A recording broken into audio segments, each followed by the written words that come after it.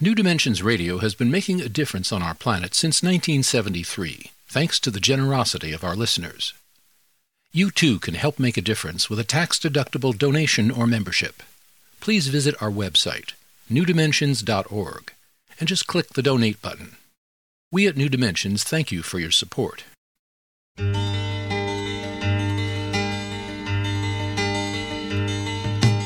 It is only through a change in human consciousness that the world will be transformed. The personal and the planetary are connected. As we expand our awareness of mind, body, psyche, and spirit, and bring that awareness actively into the world, so also will the world be changed. This is our quest as we explore new dimensions.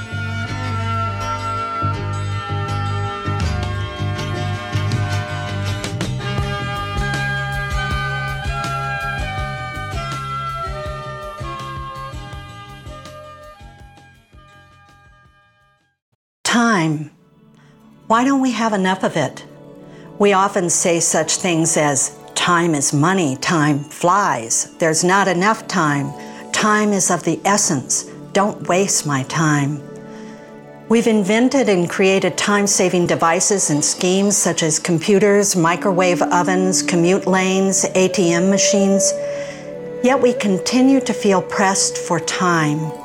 The pace of life gets more frenetic, not less, and trying to keep up with the tempo can take a huge toll on our well-being. Today we'll be talking about ways we can step out of the fast lane onto the off-ramp in order to enjoy a saner and more balanced relationship with time. Our guest today is Lama Surya Das. Lama Surya Das is renowned Western Buddhist meditation teacher and scholar. He teaches and lectures around the world, conducting dozens of meditation retreats and workshops every year. He is a founder and spiritual director of Dzogchen Foundation and founder of the Western Buddhist Teachers Network.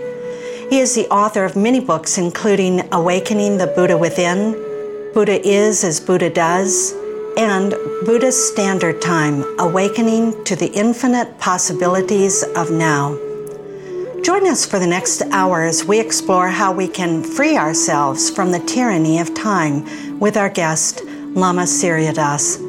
I'm Justine Willis-Toms. I'll be your host. Welcome to New Dimensions. Lama Surya Das, thank you so much for joining us. You're welcome, Justine. It's nice to see you again and to be in the new dimension, Buddha Standard Time. Yes, yes. I want to go back. You, in your 20s, you were in India, you were in the Himalayas, you were studying with masters in the south of France, in the Dordogne region, and then 20s and 30s. 20s and 30s. I was a slow learner. Well, you spend a lot of years just really focusing on studying with these master teachers. And then at some point you came back to the U.S. and you suffered some culture shock, I think. And that maybe is the inspiration for this book. So talk about that, if you would, please. Yes. Well, I was over in the East for 20 years, more or less, in Tibetan monasteries and yoga ashrams. And particularly I did the Tibetan traditional 3-month, 3-day meditation retreat twice. So that's related to time in a funny way. And when I came back and people started to ask me to teach, and it was kind of the new era. It was around the beginning of the personal computer revolution and the internet. And I really had a hard time catching up to it, integrating with Western life. People would ask me, oh, you were in, they would say it kind of in a simple way, like, oh, you were in Tibet for 20 years or somewhere. How long did it take you to integrate? And I'd say, 5 or 10 years. In fact, I'm still working on it. Yeah. And getting in sync with the fast pace of modern life was part of it after living in the old world, in the third world, without electricity and modern media and telecommunications for quite a while. But that kind of simplicity of life or focusing in the spiritual life, noble silence, cloistered life, and so on, helped also me to really live in the now and not always be leaning forward or awaiting to where we're going, as we do so much of the time. So I really found that I had all the time in the world, and that it's not time we lack, but focus, awareness, and priorities. And that's why I wrote this book, because I notice now that there is nowhere I go, and I seem to be everywhere more or less this year or next, and everybody says we don't have enough time. And I say, why not? I understand, but there's more to it than meets the eye. Where they say people, the children are taking up all my time, or work takes up all my time, or I don't have enough time to do all that I need to do, or I can feel like I never catch up. But we all have the same 24 hours. Where did the time go?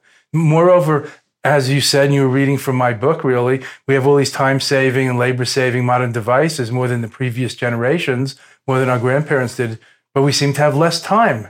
Also, we have longer lifespans, but we seem to have less time. So what's wrong with this picture? And I think that it's an illusion that we're in a time famine era. We waste a lot of time. Americans still watch 3 to 6 hours of TV a day, and I'm not against that. I'm just saying we find ways to waste a lot of time, and it's not all quality fun time either. So I think it's important for us to take stock and to learn that awareness is life and is time, and time is life and awareness. And time is a great natural resource. It's a very valuable natural resource. It's an endangered natural resource even, because time is life and we squander it at our peril. Killing time is just deadening ourselves. Something you say in your book, you say, awareness is the primary currency of the human condition. I wrote that down. I just thought that was an elegant phrase. So say, what do you mean by that? Awareness is all. Is there anything we know about or can consider that without awareness component? We wouldn't know about it if it wasn't for awareness. I don't want to say the mind, because awareness is a bigger, deeper, so consciousness or something. So awareness is the alpha and omega of spiritual life. That's the way we think of it in the East, in the Buddhist meditation and yoga traditions. And that life is time, life is awareness. We could be aware in dreams and sleep. We could be aware in the afterlife, they say. There's a lot more to it. People are aware in a coma, even though the family around doesn't know. Right. Often the comatose patient hears what's going on. Many have reported afterwards. This isn't like talk about the next life. We're talking about even in this life. So awareness or consciousness. See, if you say consciousness, what about the unconscious, like in a coma? Awareness is there. So that's the alpha and omega of the spiritual life. That's why Buddha means awakefulness or awake awareness. And that's something we all have in us that we could awaken to, this awakened life, this lucid knowingness, this inner luminosity that is always now. And that's how we connect the eternal with the quotidian, or the cosmic with the quotidian, the daily, by being in this timeless time right now in every moment. So when we talk about awareness, are you saying that having greater awareness is going to expand our sense of time? Yes, it's going to help us feel we have more time, like more time. Here's a practical example, because I'm a Capricorn. I'm a very practical guy, earth sign, if you believe in that. Yeah, and I have lots of air, so I'm way out I'm there. Sure. Right. So you soar. That's part of the air thing, Justine. So if we have more awareness, let's say we have more room between stimulus and reaction, so we can choose how, when, and if to respond. So in a way, awareness slows things down without us having to slow our bodies down. We're more aware of stimulus and response. We can insert the wedge of awareness and count to 2 or 3 or 10 before we react. So we don't just blindly react according to habitual patterns and conditioning, or we don't just retaliate in kind if somebody cuts us off in traffic or if they step on our toe in the elevator. If we insert the wedge of present awareness or mindfulness between stimulus and reaction, we don't have just have a knee-jerk conditioned reaction. We can choose how, when, and if to respond. So in a way, it slows down not our response time, because we're responding, we're being more aware, we're catching ourselves before things catch us. So now how does that expand time, though? Because we have more time to choose how to think, how, when, and if to respond. So it feels like we have more time. So we don't feel overwhelmed by stimuli. We have more time. Like my grandmother say, Jeffrey, count to 10 before you hit back. So that means think before you act. Yeah. So you create time. We have to take the time to make time, or make the time to take some time for ourselves, for our daily activities like I'm talking about. This would be an example of mindful anger management. Between stimulus and response, choosing how and if and when to respond. Right. Or it could mean being in touch with the eternal instead of being caught up with the momentary. Like instead of just instant gratification, grabbing what you impulsively feel like you want. You could think about your values or the bigger picture, or, you know, the spiritual life, the eternal, like the neighbor looks beautiful, but should I really act out that impulse? Right. Or the, whatever it is, the delicious bakery product looks good at the coffee shop, but should I really, you know, a moment on the lips, a lifetime on the hips? Right. So we can think about it. We can choose how to respond better. And we can also take time for our higher self, or the life of the soul, not just the life of the desires or the body and instant gratification. Another example is that if we catch ourselves getting caught up in things or feeling overwhelmed, if we're more aware in the present moment, because it's all about present awareness, nowness awareness. When we're living in the now, then we are more fully savoring and appreciating and smelling the roses and seeing the light in the kid's eyes or the dog's eyes or our neighbor.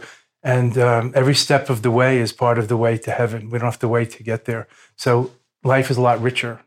Let's as talk. if there's more, as if you have more quality time. That's how you have more time, because it's more quality time. It's not just like you missed it. Oh, I missed my child's upbringing. I was busy starting my internet startup. Right. For 15 years. Yeah. I want to talk about living in the now, because that begs the question, and we'll just talk about part of this, and then we'll have to go to a break. But that begs the question: how do we then plan for the future when we're living in the now? That's a good question. And in fact, everybody always says that. And this is kind of like the inner lawyer, I call it, or the inner defendant. Objection, Your Honor. But, you know, like, if I accept objection, if I accept things as they are, then how will we save the world and the environment? You got it. Yeah, that's fine. And now let's discuss that. So acceptance doesn't imply complacence or indifference.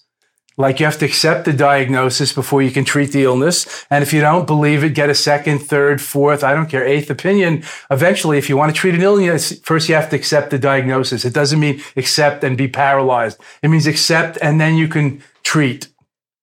Similarly, with what we're talking about, exactly what you asked about with time. When you live in the now, and this is a great teaching, but we don't see this in Western Buddhist books, but this is right out of the Dzogchen tradition. And before you get to the great teaching, I don't want to cut you off. I want you to have that complete thought. Okay. I'm here with Lama Surya Das, who has spent 40 years studying Zen, Vipassana, yoga, and Tibetan Buddhism with the great masters of Asia, including the Dalai Lama's own teachers, and has twice completed the traditional 3-year meditation cloister retreat at his teacher's Tibetan monastery.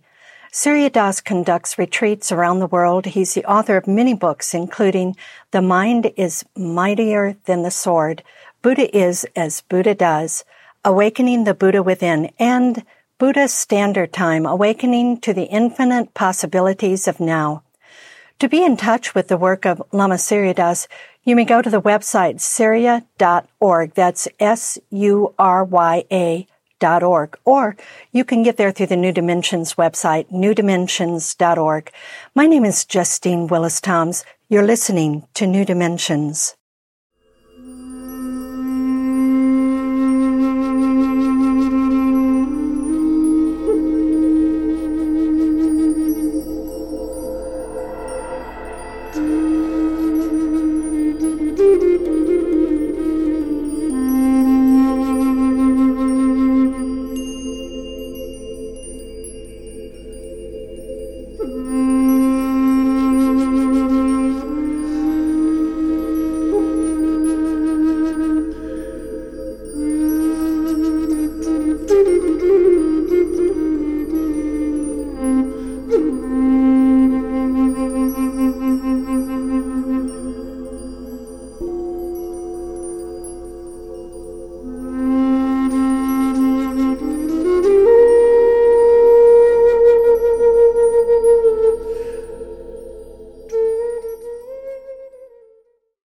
I'm here with Lama Surya Das, and he's the author of Buddha's Standard Time, Awakening to the Infinite Possibilities of Now.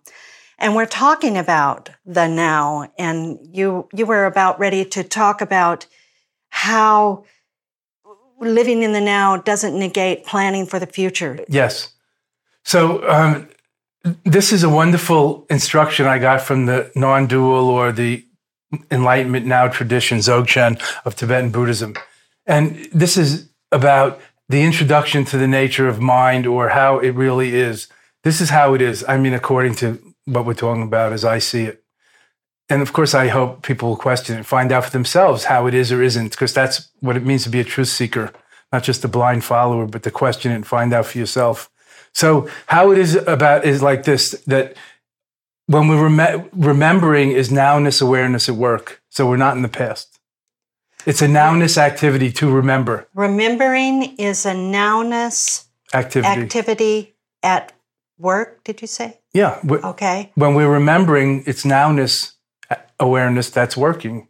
That's remembering. When we're planning, it's nowness awareness that's planning. We're not in the future. Because we're doing it right now. Yeah. We're always in the now. The problem is, Justine, that we don't know it. So that's why it's called awakening to the infinite possibilities of now, because it's all now, and the infinite is in each bit of the finite. It's all here. Time and space are very relative, as Einstein showed mathematically, and as the sages and mystics throughout all the ages have said in many different ways. And we can experience also the macrocosm within the microcosm. And every love is new. Every childbirth is like the first one. You know, every love is the greatest love there ever was. And that's how it should be. Yeah. Because this is it. And that's the miracle of life. And that's the miracle of time, that it's always now. In the midst of passing time, past, present, and future, the three times, as we call it in Buddhism, there's the fourth time, or the fourth fraction, as we call it, the now that intersects and suffuses every moment of horizontal, linear, conventional passing time. The now. And so it's all nowness awareness at work. When we're remembering, when we're planning, there is no, when we're dreaming. Or when we're regretting. Yes, regretting is in the now. Yeah. So that's why we can reparent ourselves, as psychology teaches. Yeah. We can reframe our memory rather than just my miserable childhood or my perfect parents. As we grow up, we find that, oh, wow, they did have some problems. They just protected me from it. Right. Not for better or for worse. Yeah. Uh-huh. Or maybe my childhood wasn't so miserable. I'm just remembering, as I like to say, the 3/4 of the glass that's empty rather than the 3/4 that's full. Yeah. How's my math? Well, I think you got a little bit more than... Let's go back to time is relative. Let's go to the Buddhist, because... Time is very relative. Don't we all know when you're in pain how long a minute seems to be? It's very long. Or when you're enjoying how the time flies? Yeah. Yeah. Time is so relative, so malleable, so plastic. So in small time, it's linear and sequential, the past, the present, and the future. But in big time, in the moment, it's always now, the holy now. And the more present we are, the more we're in touch with the whole as well as the parts. The more we live in the center of the whole mandala, or the wheel of time, as we call it in Tibetan.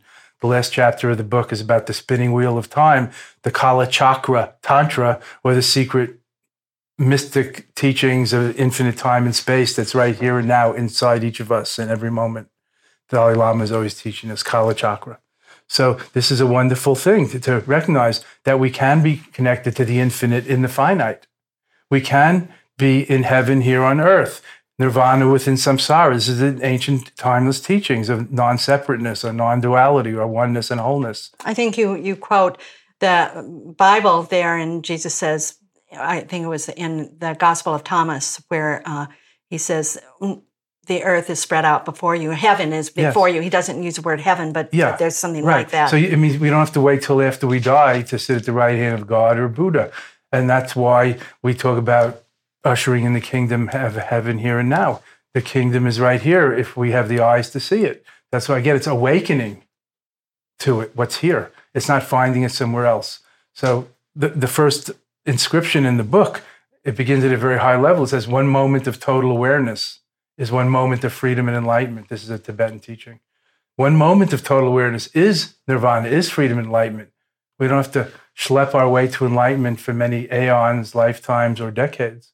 When we awaken, how long does it take to awaken? That's different for everybody. How long does it take to fall in love? That's different for everybody. But when you say awaken, it's not like we most of us, it's incremental. I mean, I might have a moment of absolute enlightenment. Right. I mean, it's what you're saying. Yes. And maybe I don't hold it. Right, but it's not stable. It's not eternal, but it's a moment of authentic, total oneness, or whatever you want to call it. Right. So bliss, nirvanic peace, whatever it is. That's what the Buddhists would call the nature of mind. Yeah, right. That's the nature, our true nature. Our true nature. Right, nature of mind. And so, but it's like, how do we do our daily task then? With that in quote mind. Yes. Once we glimpse that possibility, then we realize that it's not elsewhere, it's right here. Then that's like the pole star, the North Star with which we can reference, and we know how to sail. We know when we're going further from it or closer to it, when we're being more separate from others, when we're being more greedy or mean. We can feel like we're going further away from that totalness or that big embrace. When we're closer, when we're empathic, when we're mutually reciprocal, we can intuit, not just feel, intuit that we're being more closely aligned with how things actually are. Because that glimpse is of something that's always there, like glimpsing the sun when the clouds part. Not the sun coming up. When we understand that the sun doesn't go around the earth goes around the sun, we understand the earth has turned. That's why sunrise. We understand the clouds have parted and the sun's always there. So this sun-like, uncorruptible spiritual nature, Buddha nature, divine nature, whatever you want to call it, the clear light within, whatever it is always there. We are not awake to it. Just like the now is always here, but we're only living in the now. You can't live anywhere else. But we don't know it. We're always leaning forward into the future, waiting for the next thing and where we're going to get to. So we're never actually where we are. I think I'm getting it. So you're saying like being aware of everything around us right now, this table, this cup. Around and within us. And within right now, this is what's available to us right now. And if we can be present to that. That's right. And you talk about something about presencing. Presencing as a practice, like awaring as a practice, not just awareness. Okay, awaring as a presencing. Awaring, presencing. Cultivating presence and awareness, awaring. Right. So if we have a glimpse and we realize it, we'd say, that felt really oneness. Right. You're saying that we can refer to that and that helps us know when we're getting off into our own cloudiness of the local weather. Right, local weather, mental obscurations, chitching, as Oscar Ichazo called it, chit, like having cicadas in your brain. Namtoking, the Tibetans call it. It just means like overthinking and double thinking, like double talk in your mind. As opposed to being totally present. Like, I don't know, what would be an example? Orgasm, childbirth, sneezing. Good one. What? Feeling like you're the perfect person, the right person, the right place, the right time is a more ordinary feeling, but it's very connected to that. That's the great perfection. It could be a piece of chocolate, right? It could be. So the Zen master Sasaki Roshi, who lives in LA, who's the oldest living Zen master, he's 104 or 101. I mean, who's counting at this stage? He said, I do my little research when I write these books. And also I happen to know him, but he said, get this, I love this. I was looking around for what Buddhist masters in modern times have said about time. Mm-hmm. And they're not that theoretical. He said, the American practice of here and now is hugging. I was like, isn't that great? Oh, it's like when you're hugging, what else are you doing except hugging? Where's the ulterior motive in that? I mean, usually, let's idealize. Well, that was great. Yeah, for the it's like a moment of just being there. When we're meditating, we're usually struggling with our knees or our back or with something. But hugging, where's the struggle in that? Everybody knows how to do it, and almost everybody loves it. Yeah. Anyway, I thought that was a great reminder of natural Buddha-ness. Natural meditation. That reminds me of a person you met and you write about in the book, and it was so great. You were traveling, I think, north in England, and you were on the train, a woman walks in, the smiling traveler. It's kind of like that. Yes. Tell us about her. And she gave me this big smile. And I just come back from India, and I was really tuned into the gurus and the great darshans or divine experiences of being with enlightened masters and saints. And this very ordinary woman carrying some kind of shopping bag or big purse came on, and she smiled as she went by, and she sat down near me, and she just, it was just so beautiful and in the moment, and for no reason, we didn't know each other. And she said something like, "A smile costs nothing, and it's, I don't know, goes so far." Yeah. Something like that. Yeah, something. And she said, you give it away, but you get it back. Yeah, you give it, the more you give it, the more you get back. And because you smile back at her. Yeah. You can't help yourself when people do that. And it was like, wow, this is like being with one of those saints in India, but she speaks English. She just said it, what they often infer. Yeah. Surya Das, what about natural time? You talk about being in nature, and it really is very helpful to us to enjoy this natural time. Well, natural time is the real point. Nature is one of the levels of it. So it's easy for us to connect with that. Like I've coined the term natural meditation, but it's like hugging, we just mentioned, a natural meditation. Being with your pets or kids could be a natural meditation. So nature is a good way to start. Nature worship or nature connection was the oldest, original, primal form of spirituality in the world.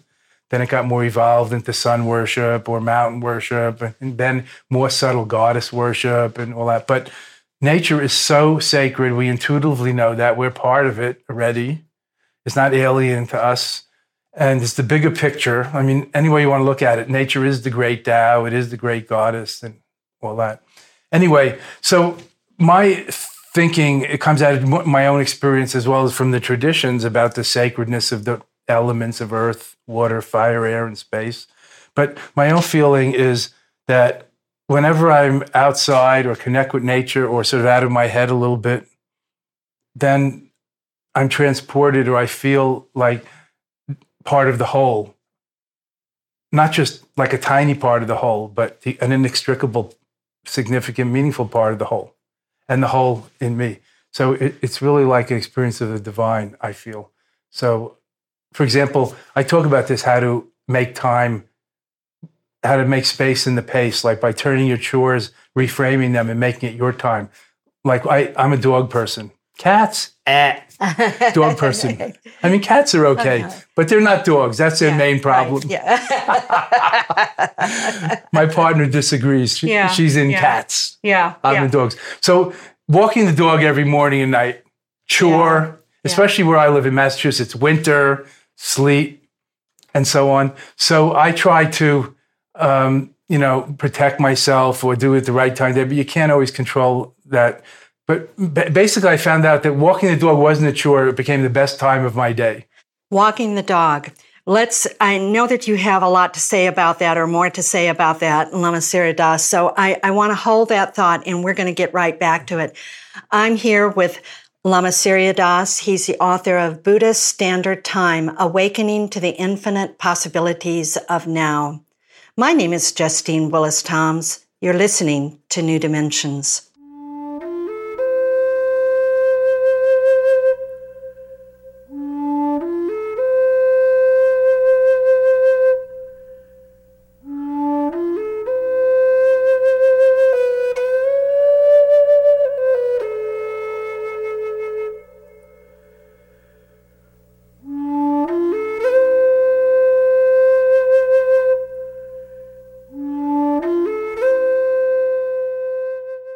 I'm here with Lama Surya Das. We're talking about walking the dog and natural time, and so please tell us more about that activity. I'm always glad to talk about dogs. Yes, and we all know that dogs are God spelled backwards and all the other jokes. But what I say is, scratch a dog on the hot spot and you find the Buddha. All right, but so, I might say that about cats. But anyway, go right ahead. All right. So. What I found is that at first I was feeling that walking the dog twice a day was a chore, especially with the kind of weather in Massachusetts where I live half the year. But then I experienced that it was becoming the best time of the day.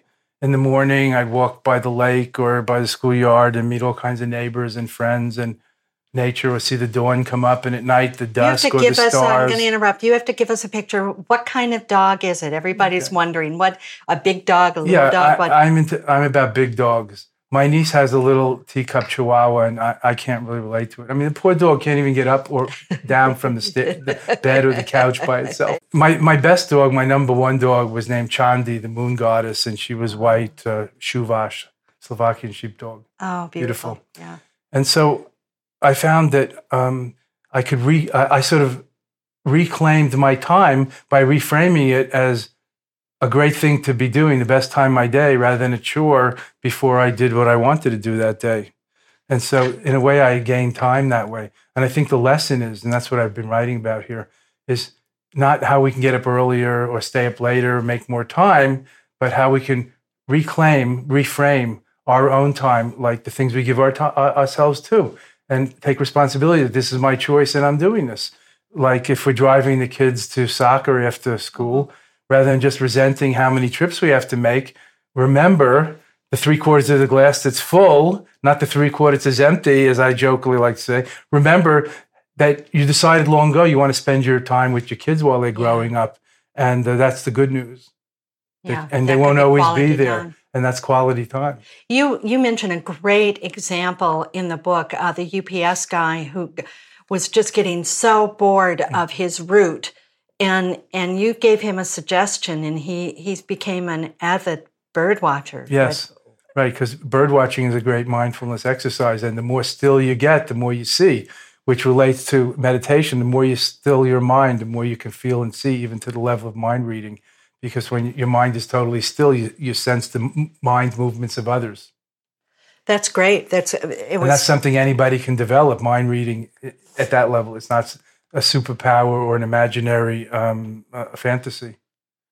The more still we get, the more we see. Just like if you're looking for someone at night and you stop moving, you can see the other people moving better in the shadows, and then you can find what you're looking for. So when the heart mind is still, you can find what you're looking for better, metaphorically speaking. You're tuning into another, into not in an invasive way, but you're getting in the center of things, so you're more in touch with everything rather than wobbling around in the center. Right. Kind of herky-jerky, awkwardly looking here and there. But in order to connect with natural time, my next door neighbor, and this is in the book, it's one of my favorite stories, he's a lawyer, and I used to bump into him early in the morning when I go out and walk my dog, and he would be out looking at his garden and thinking, what he should do with the garden, and that was kind of like his private time, or I called it his meditation time, his gardentation time, whatever. And he said, I really like to meditate, but I've been a lawyer my whole life, and I have motor mind and motor mouth, and I can't sit still, and if I cross my legs, my knee hurts. And, all the things we say as Westerners about these kind of new techniques and tools, like meditation is one from the Eastern thought traditions. And I said, why don't you just go out in the morning and look at the dawn, and go out in the evening after work and look at the dusk? You don't have to sit cross-legged. Go out in your garden where you already feel like you're in God's garden. 3/4 of the work is done. And just look at the dawn, enjoy the dawn, and enjoy the dusk. Don't have your iPod when your plug's in. Leave your cell phone in the house, or whatever, and just meditate on the dawn and the dusk. Or don't meditate. You'll try to wonder if you're doing it right. Just enjoy the dawn and enjoy the dusk. That's your meditation from now on, and I give you full credit for that. That's great. That's natural meditation, nature meditation. You have a lot of suggestions about how to meditate, and that's one of them. Another one, it was about laying down on your side and going in a fetal position. Mm-hmm. That was so beautiful. I don't know if you call it a meditation, but it was do you remember? I do, very well. Describe that, because it really moved me. I thought there are moments when that would feel really good. Yes. Well, you're a mother, I'm sure, so you understand about this. Whether you want to talk about the inner child, or getting back in the womb, or putting your head down in the lap of God, or on the breast of the goddess, it's all in there in what we're talking about. But where I really got this idea from, and I don't remember if it's in the book anymore because the editor cut out different, some of my long purple prose and my long-winded stories that I love to tell. But One of my friends actually got enlightened this way in India. Eight-Fingered Eddie, who was a famous jazz musician from Chicago, who in the 1970s, he was such a drug addict and an alcoholic, and he finally just hit bottom. And in India, when you hit bottom, I mean, there was no 12-step programs. There was no methadone clinic.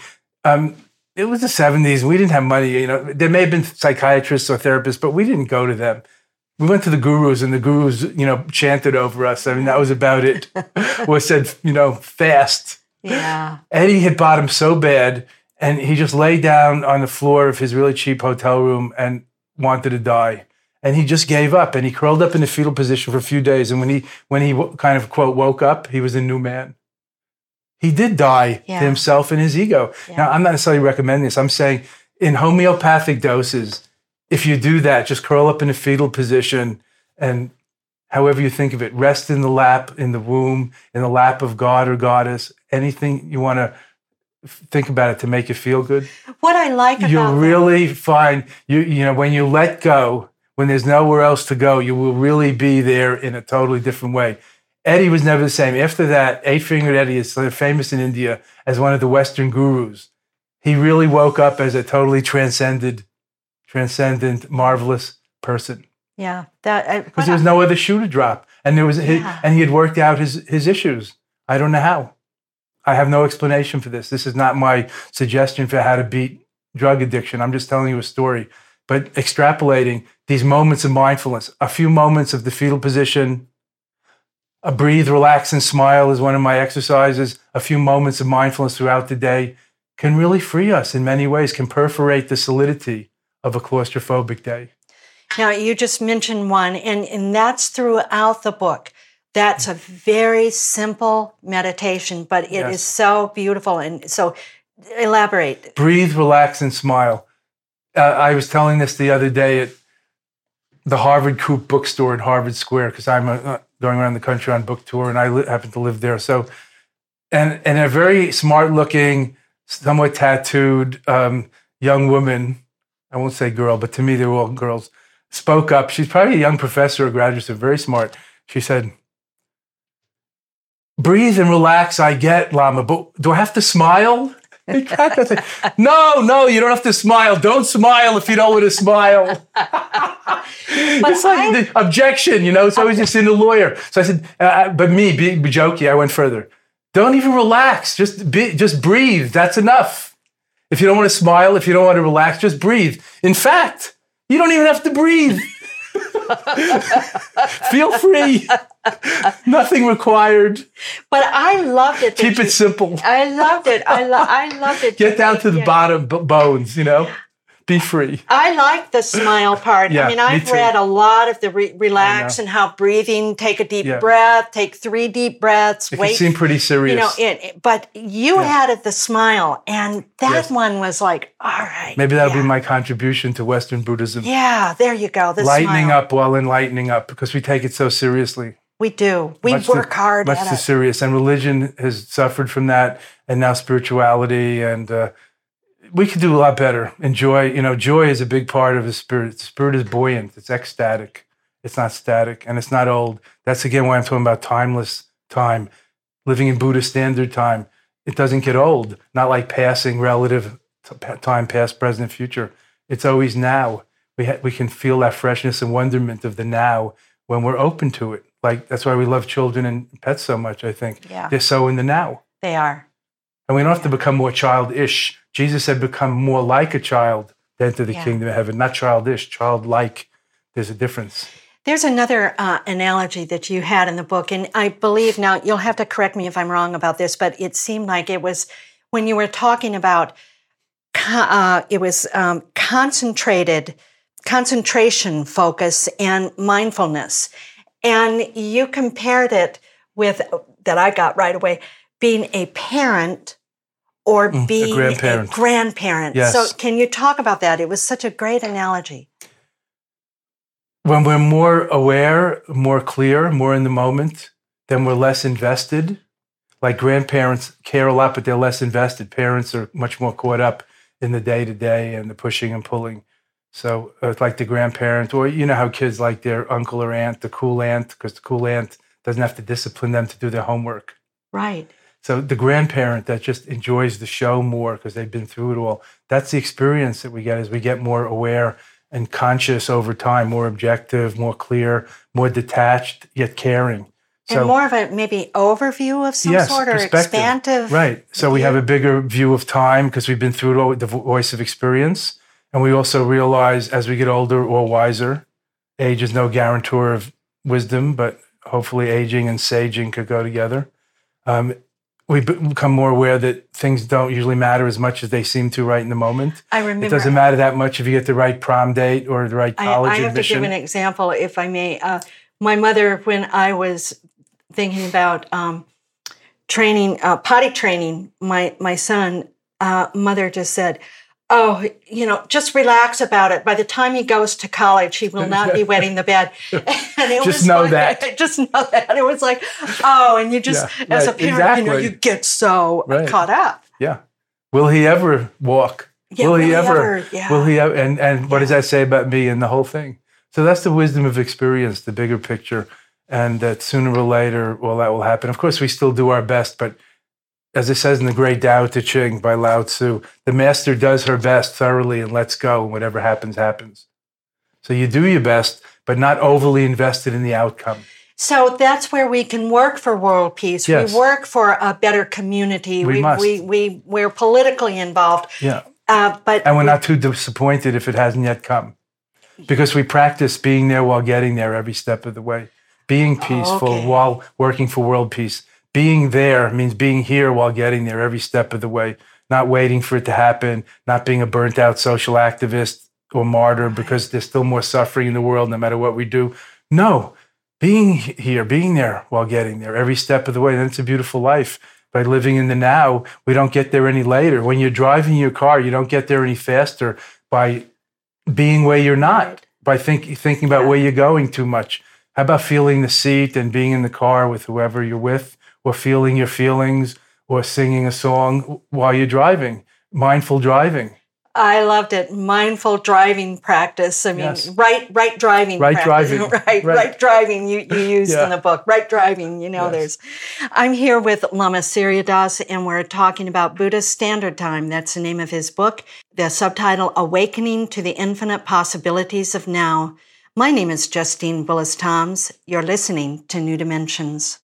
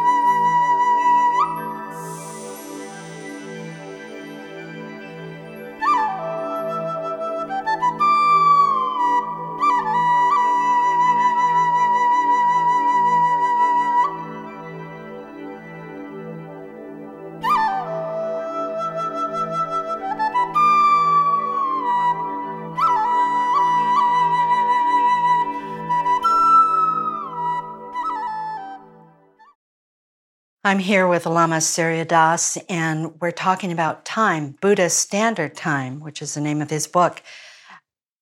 Is time actually speeding up? No, absolutely not. But of course, it depends what you mean by time and what you mean by speeding up. And I know some people talk like that. And it may seem like things are going faster today, but that doesn't mean time is going faster. There's something that you do at the end of your book, and you show this spiral. Yes. And the great wheel of cosmic time. Of cosmic time, and how things repeat themselves. But it's cyclical, not linear. That's why I think to say it's speeding up is to misunderstand. Like a cycle, like a pendulum, does it really speed up at the bottom? Or it's just, faster and slower because it's a, like a spiral. It may seem to go fast at one point, but then it slows down because it's just, it's all part of the whole. The whole rhythm, the rhythm. It's got a rhythm. It's not just speeding up linearly and keep speeding up until what? Until what? I don't know. Right. But a lot That's of people linear talk about, thinking. like, Because thought is kind of linear, just like linear time, but it's leaving out the other dimension. That's the whole, like a Right. clock. So the spinning wheel of time, or the river of time, the ocean of time, I think are better images. Everyone understands that ocean doesn't go anywhere, but it does. It evaporates. It makes clouds. The clouds make rain. It turns into rivers, but it comes back to the ocean. But ocean is always never leaves its bed with all of these waves and Right. clouds and activities. So like time, that's big time is the ocean, and local time is the waves or the rivers or the puddles or the clouds or the rain or the snow. So what about the end time? Let's talk about, a lot of people are talking about the Mayan calendar in Yes. 2012. And then Right. are we in the end time? Yes and no. No, I don't think so in that meaning, which sounds like Armageddon from the Bible, or some like, the world's going to end. I thought it already ended at Y2K or at 1984. I don't know. I must have missed it. So now is it the year 2012 that's ending, or 2011? But there is something going on. There is something going on. Evolution continues and moves on, but I don't think it's the end time. But again, things are not what they seem to be. It's not either or. It could be both, and it could be neither also. Four-cornered logic, we call it in Buddhism. The reason I bring this up is to say it's not the end time as we think of it, so linear, like everything's going to end now.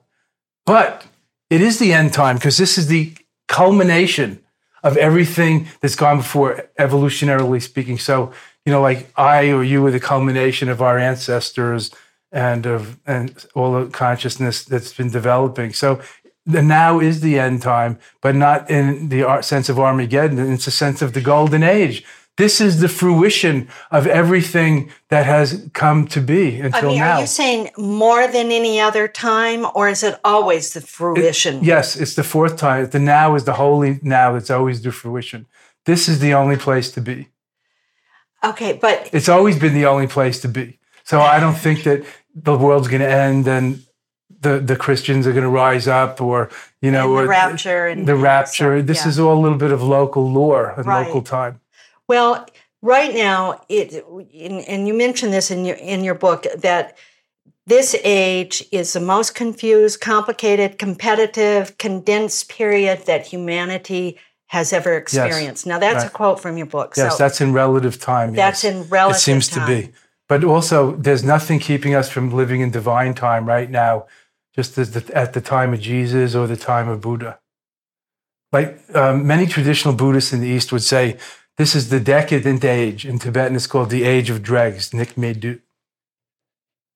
Like the Kali Yuga, when things are kind of left over and materialism is rampant and war and everything, and families are breaking down and so on. But what's the good news they in say, that? I'm going to say, this is very relative thinking. Many traditionalists will say the golden age was to be alive at the time of the Buddha, and now it's the degenerate age. But in the non-dualist Buddhists will say this is the golden age right now, and there's no golden age in the past. That was the time to awaken, and this is the time to awaken. Just like every love is new love, is love. It's not that love was better than, or having children was better than, or getting enlightened was better than. So that's why Western thinkers say God is eternal. In divine time, it's always the time of the divine. When we wake up to it, seems to take a while. That's like the march. That's the long march, to be funny, because that's Right. Mao's term. Yeah. Atheist Mao's. That's the great journey. Yeah. But the journey is not from here to there. The journey is from here to here, to really here, to 100% here. God, it's what we seek is right here by whatever name we call it. Problem is we're usually elsewhere, distracted, dissociated, looking for God and love in all the wrong places. So what's your best advice to us in this time of great pressures Yes. on our time? Simply to take a breath and take a break, and do that many times during the day, and find ourselves, our center, the moment, the holy now, whatever you want to call it, again and again, so that you become more steeped in it, more in touch with it, more congruent with your true nature, with your divine being, whatever you want to call it. And not to be so much living in the future, always waiting for the work day to end, the school day to end, the weekend, the summer, always waiting. And having this habit of waiting and rarely being where we are, always being where we're not. Uh-huh. So this is about, it's not a new message, it's a timeless evergreen message. Be here now, as Ram Dass taught in the 60s and 70s, the power of now, Eckhart Tolle. And we can find this in ancient teachings also. We mentioned Jesus, Meister Eckhart. It's throughout time. That this time is the only time and the great time, not the end time. It's the end time in a funny way, but not in the way of the end of everything.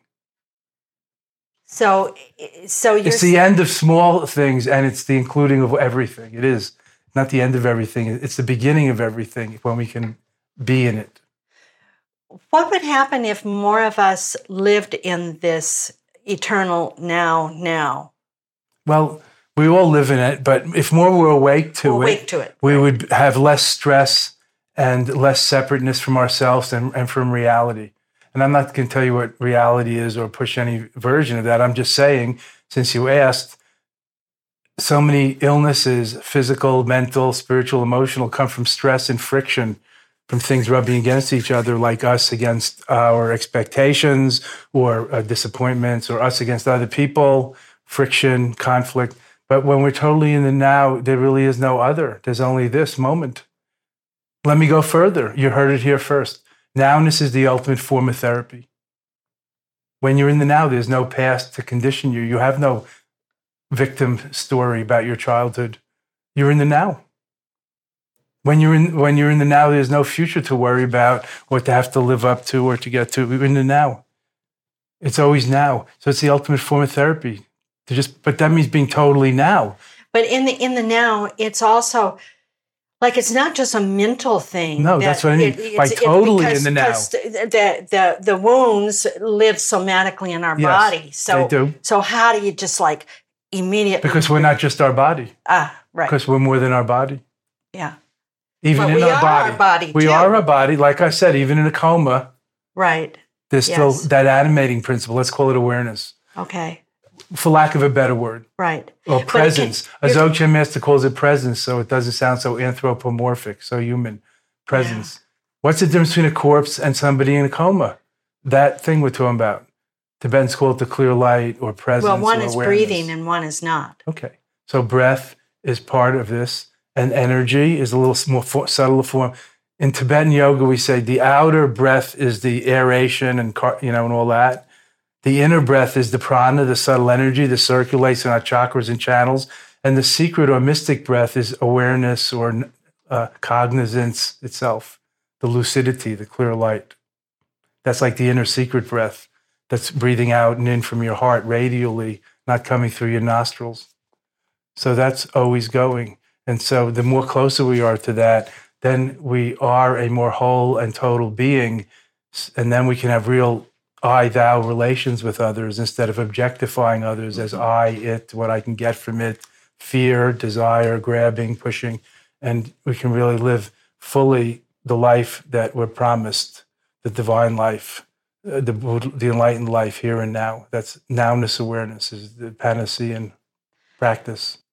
Lama Surya Das, thank you so much for being with us today. I would like to ask you if we could go out with a blessing from you, if you would gift us with that. Sure. I don't really have any blessings to give, but I can transmit from my lineage the blessings of all those, like the scientists stood on the shoulders of giants. We sit in the laps of giants. That's a kind of Buddhist saying that I made up. Mm-hmm. So this is an ancient, timeless Tibetan prayer and chant. Jancha Samcha Krimpoche Makye Panan Ke Gyuchi Yepa Nyampa Mepaya Kane Kandu Pelwa Sho Gewa Di Hinududa Chenrezi Wan Drop June Drowa Chicha Malupa Dei Sala Gopa Sho.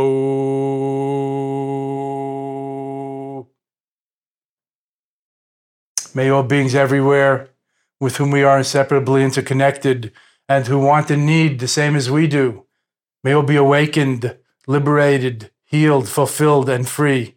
May there be peace and harmony in this world and throughout all possible universes, and an end to war, injustice, poverty, and oppression. And may we all together reach the level of great enlightenment, great compassion, great wisdom, and complete the spiritual journey all the way to heaven, nirvana, great peace, bliss, and deathless ease. And bows homage to the Buddha in your seat.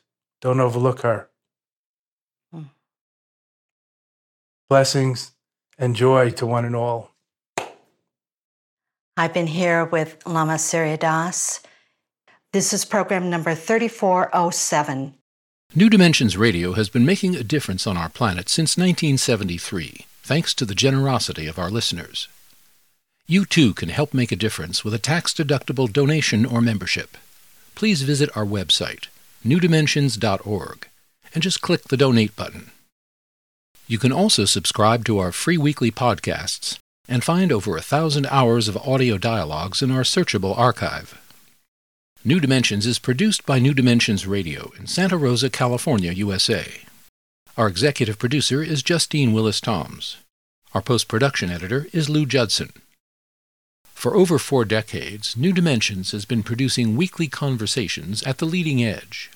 We sincerely thank all of you who have supported us by being members of Friends of New Dimensions, as well as members of our affiliate stations. My name is Dan Drayson. On behalf of everyone at New Dimensions whose endeavors make this program possible, I'm wishing you well. New Dimensions Radio is an independent producer supported by listener contributions. To find out more about the program you've just heard, to subscribe to our free weekly newsletter and our New Dimensions and New Dimensions Cafe podcasts, and to access thousands of other programs in the New Dimensions archive, please visit our website, newdimensions.org.